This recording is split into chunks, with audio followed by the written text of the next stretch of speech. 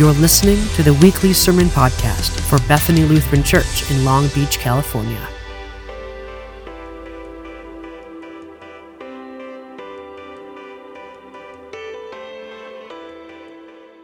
Two weeks ago when I was with you, I asked you to take a look at this picture. The picture was taken many, many years ago, and this is the household of faith that is Bethany Lutheran. One of the very first times they were ever gathered together. And you notice it wasn't in a sparkling sanctuary.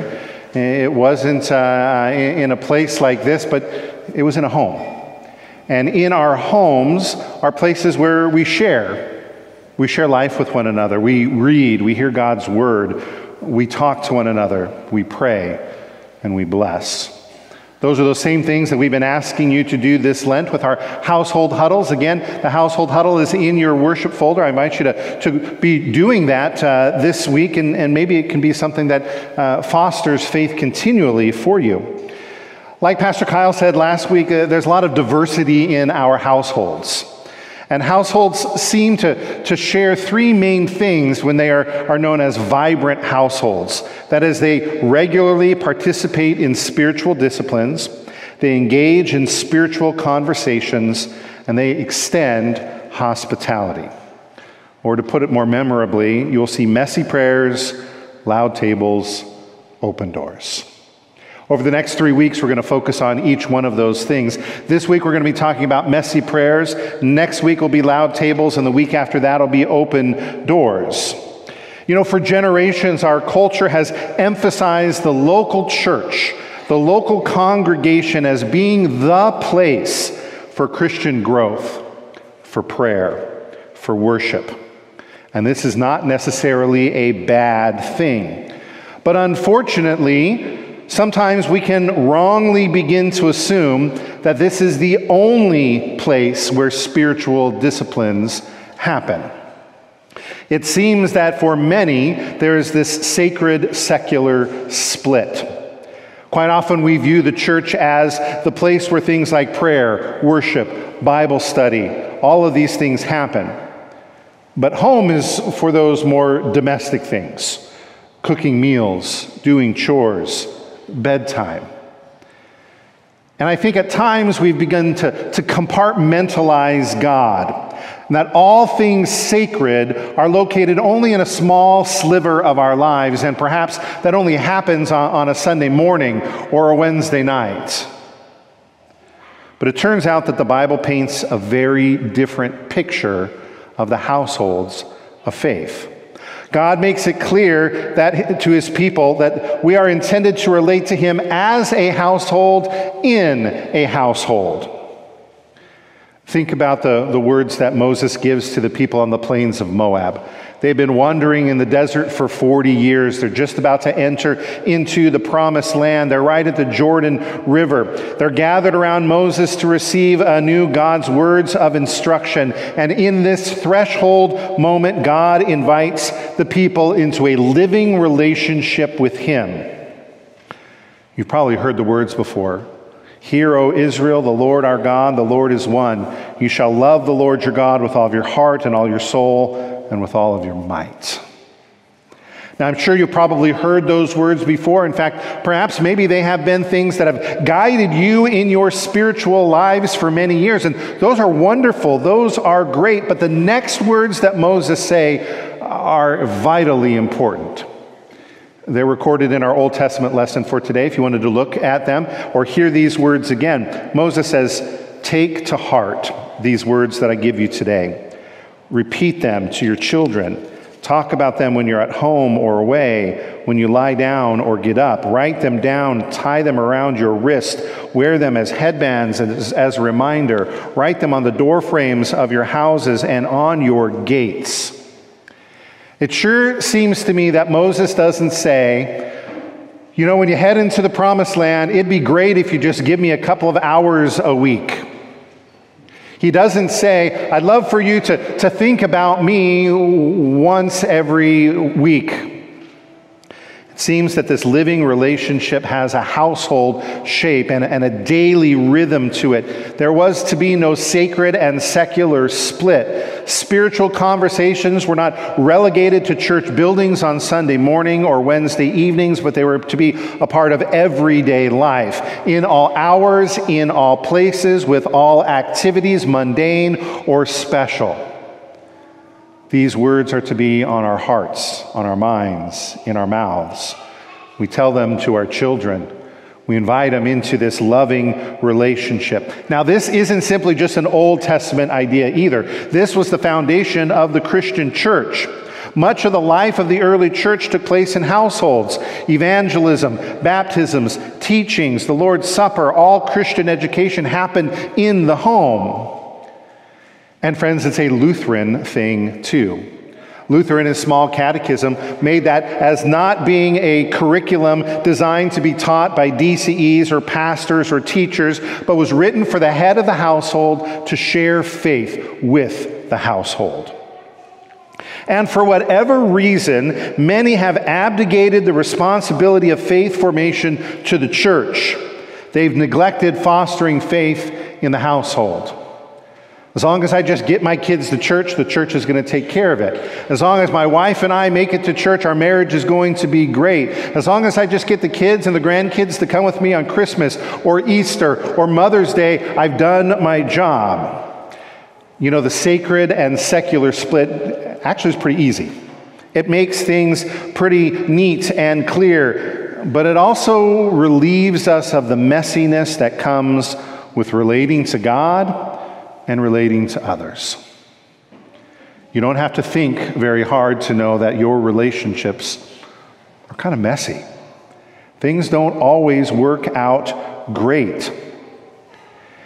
You know, I was thinking about how I could try to explain this to you, and I think that the best way for me to share this is to tell you the difference between a furnace and a fireplace.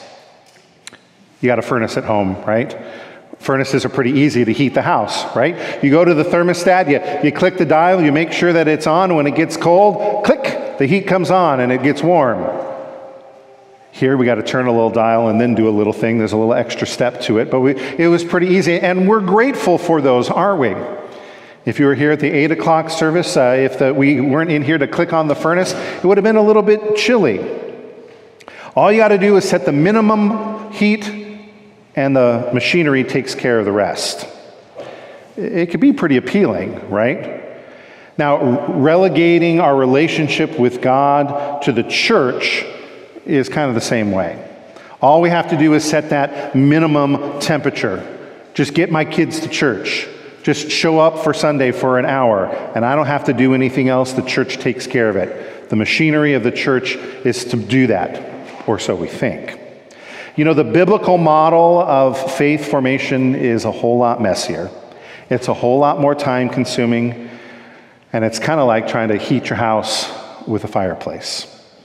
I don't know if you've ever been maybe in a cabin up at Big Bear and the only heat there is a fireplace, and you know that it takes a lot of work. You got to get some kindling. Maybe you take the newspaper and you got to rip it up and you got to put it together, and then you got to take some smaller sticks and you got to build a little bit of a fire. You know, some say that the cabin method is the best. Some say it's the teepee method is the best, and you get it all ready to go and you light the fire. But you can't just walk away from it, can you? It takes some tending and some nurturing. You maybe need to add a little bit more onto that. You might need to add a little bit of oxygen. You either fan the flames or you blow it up, but you can't blow too much or you're going to blow it out. And then there's the smoke and the ash and the crackling and all of those things that happen. But fireplaces are beautiful. They draw people in. They're almost magical. You know, we don't always like to think about how much work it takes. Tending a fire and tending to the spiritual formation of our households takes time, takes energy, takes resources. It's not only tricky to get started, but once you get it started, your job's not done. You got to constantly feed that fire, don't you? You got to add some more logs onto it. You can't leave it for too long. This is kind of what it's like to foster faith in your families. It takes constant tending, produces some messes, can never be left untended for too long. But there is something magical about a fire. You know, you never heard someone say, hey, remember that time we set the thermostat to 70? That was awesome. But you remember those moments around the fire. Maybe the conversations or the feelings that you've had. If you've been with us on any of our Ocotillo Wells camping trips, every evening we gather around a fire, and sometimes we don't even say any words. We're just staring at the fire because there's something magical about it. We might sing a few songs. We might share some things that are going on in our lives or share a Bible verse. Fires can be magical, but they take lots of work, and they're messy. I worked at Arrowhead Lutheran Camp when I was in college, and after college it was my first full-time job in ministry. And the highlight of the day during summer camp was campfire. If you've ever been to a camp, maybe you've gone to a campfire before, that was the highlight of the day. After a long, busy day of hiking or going to the pool or doing crafts or doing archery or whatever we did, we all gathered together as a household of faith with a fire raging. It was magical.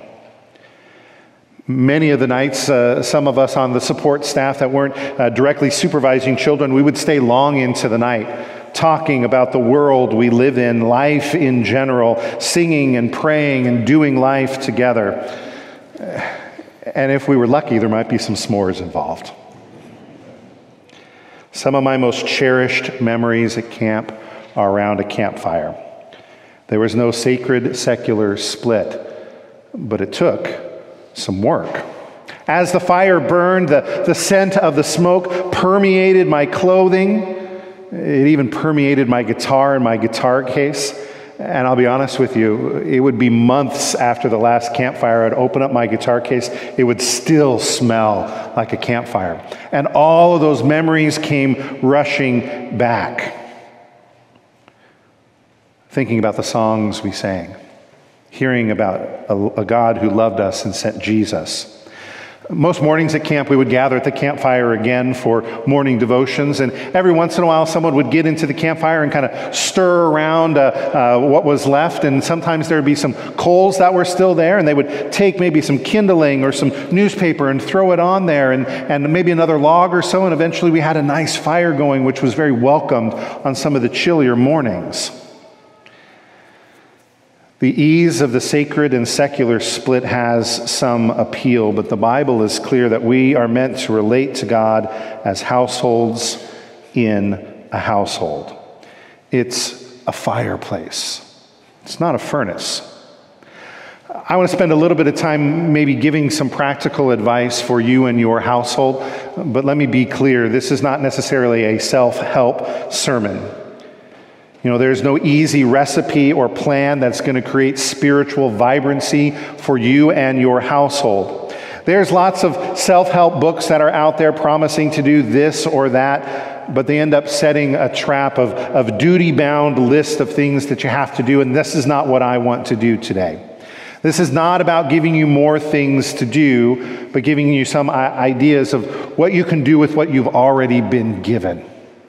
Because it's with God who has already given you everything you need. He has provided the kindling. He's provided the wood. In fact, He provides the spark. So I want you to ask the simple question, how might I help my household relate to God? So if we think about this in the terms of the fireplace, maybe it's time to get some kindling.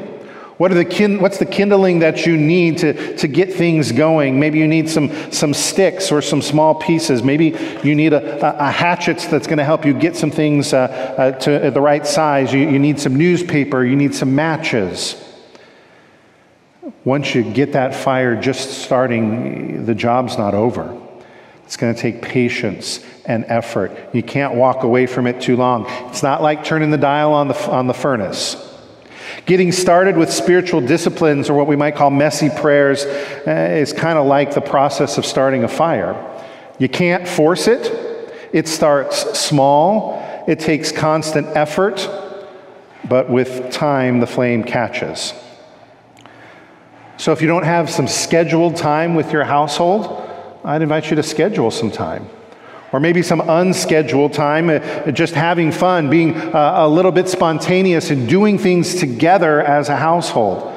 The research says that as families do things together as households, they have more time to have spiritual conversations with one another.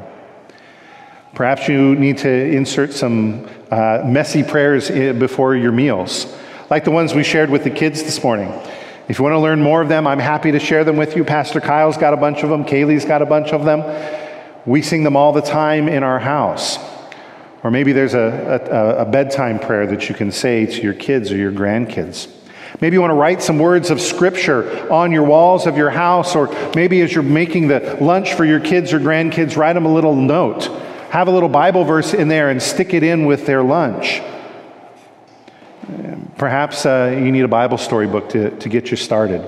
If you got kids and grandkids at home and you're looking for a good Bible storybook, the one in the pews there, that's the Jesus Bible Story book, I'd invite you to get one of those.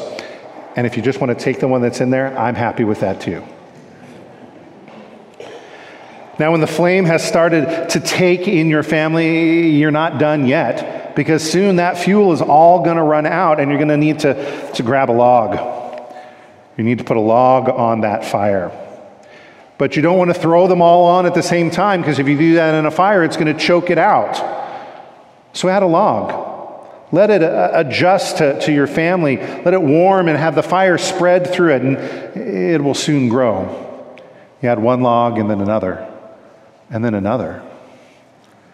Maybe you need to look for ways where you can add a log. Maybe it's gathering with a household huddle once a week to share, read, talk, pray, and bless. Maybe it's inserting more prayers into your daily life. There's lots of opportunities online. Maybe it's to get an app for your phone. The Bible app is one of them. Maybe it's listening to a podcast or watching a video.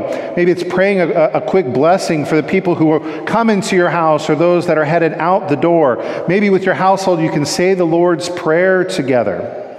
Maybe ask a question at dinner time or read a Bible verse. Pick up the portals of prayer and read the devotions in there. One thing that I heard a family do is they created a jar of prayer sticks. They took a bunch of popsicle sticks and they wrote the names of all the important people that are in their household and extended household and friends and family. They put them in a jar, and every day they would grab a stick out and it would say, Grandma Jean, and we're going to pray for Grandma Jean today.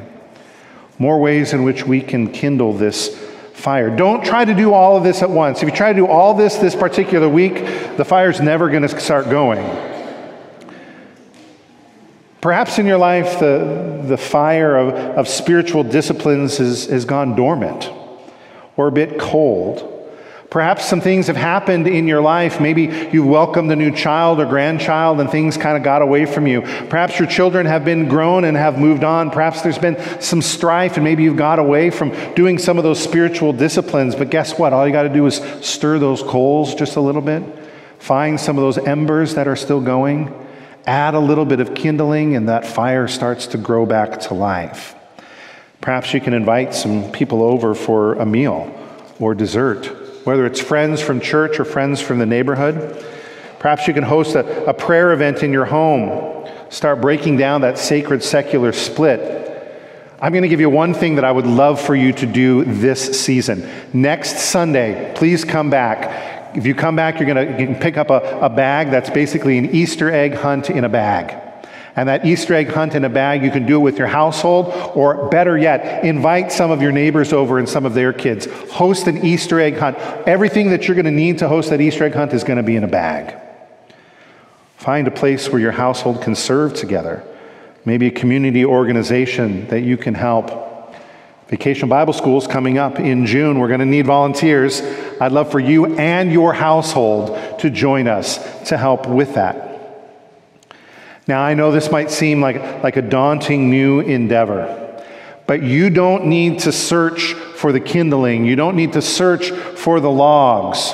This household habit is something that you have already been made for. It's how God has intended your household to work. As we take some practical steps to nurture messy prayer in our homes, it can be encouraging to know Jesus provides you with everything that you need. Jesus is the one who's worked in households, will continue to work in household. He is the one who does the big stuff. He's the one who does the hard stuff. It's not about you and what you do. It's about Jesus and what he has done.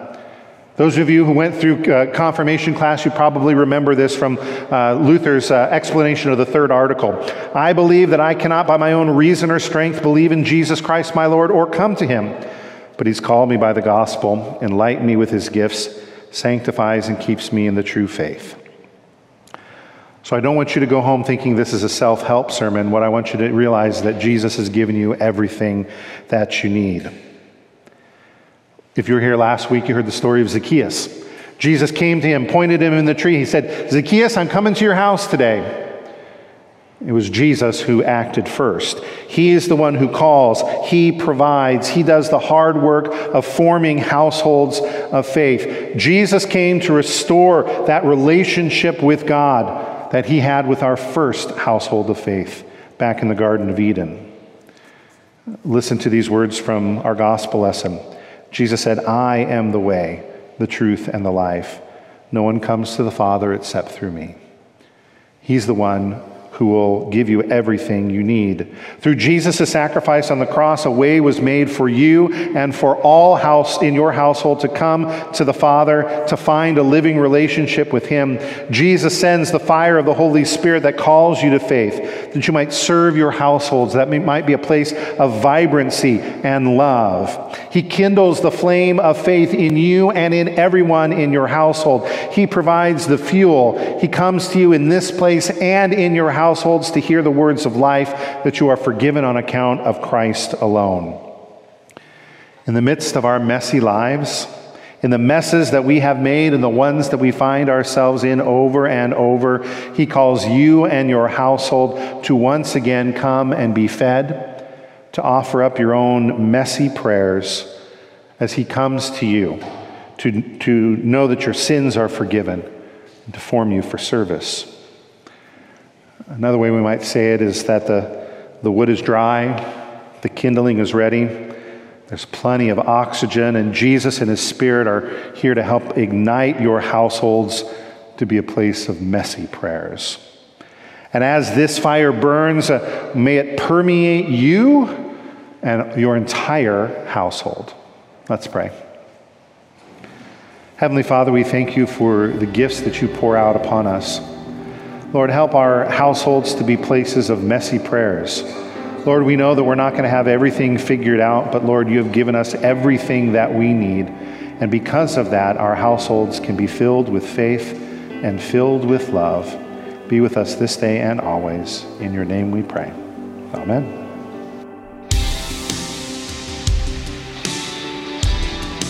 Thank you for listening today.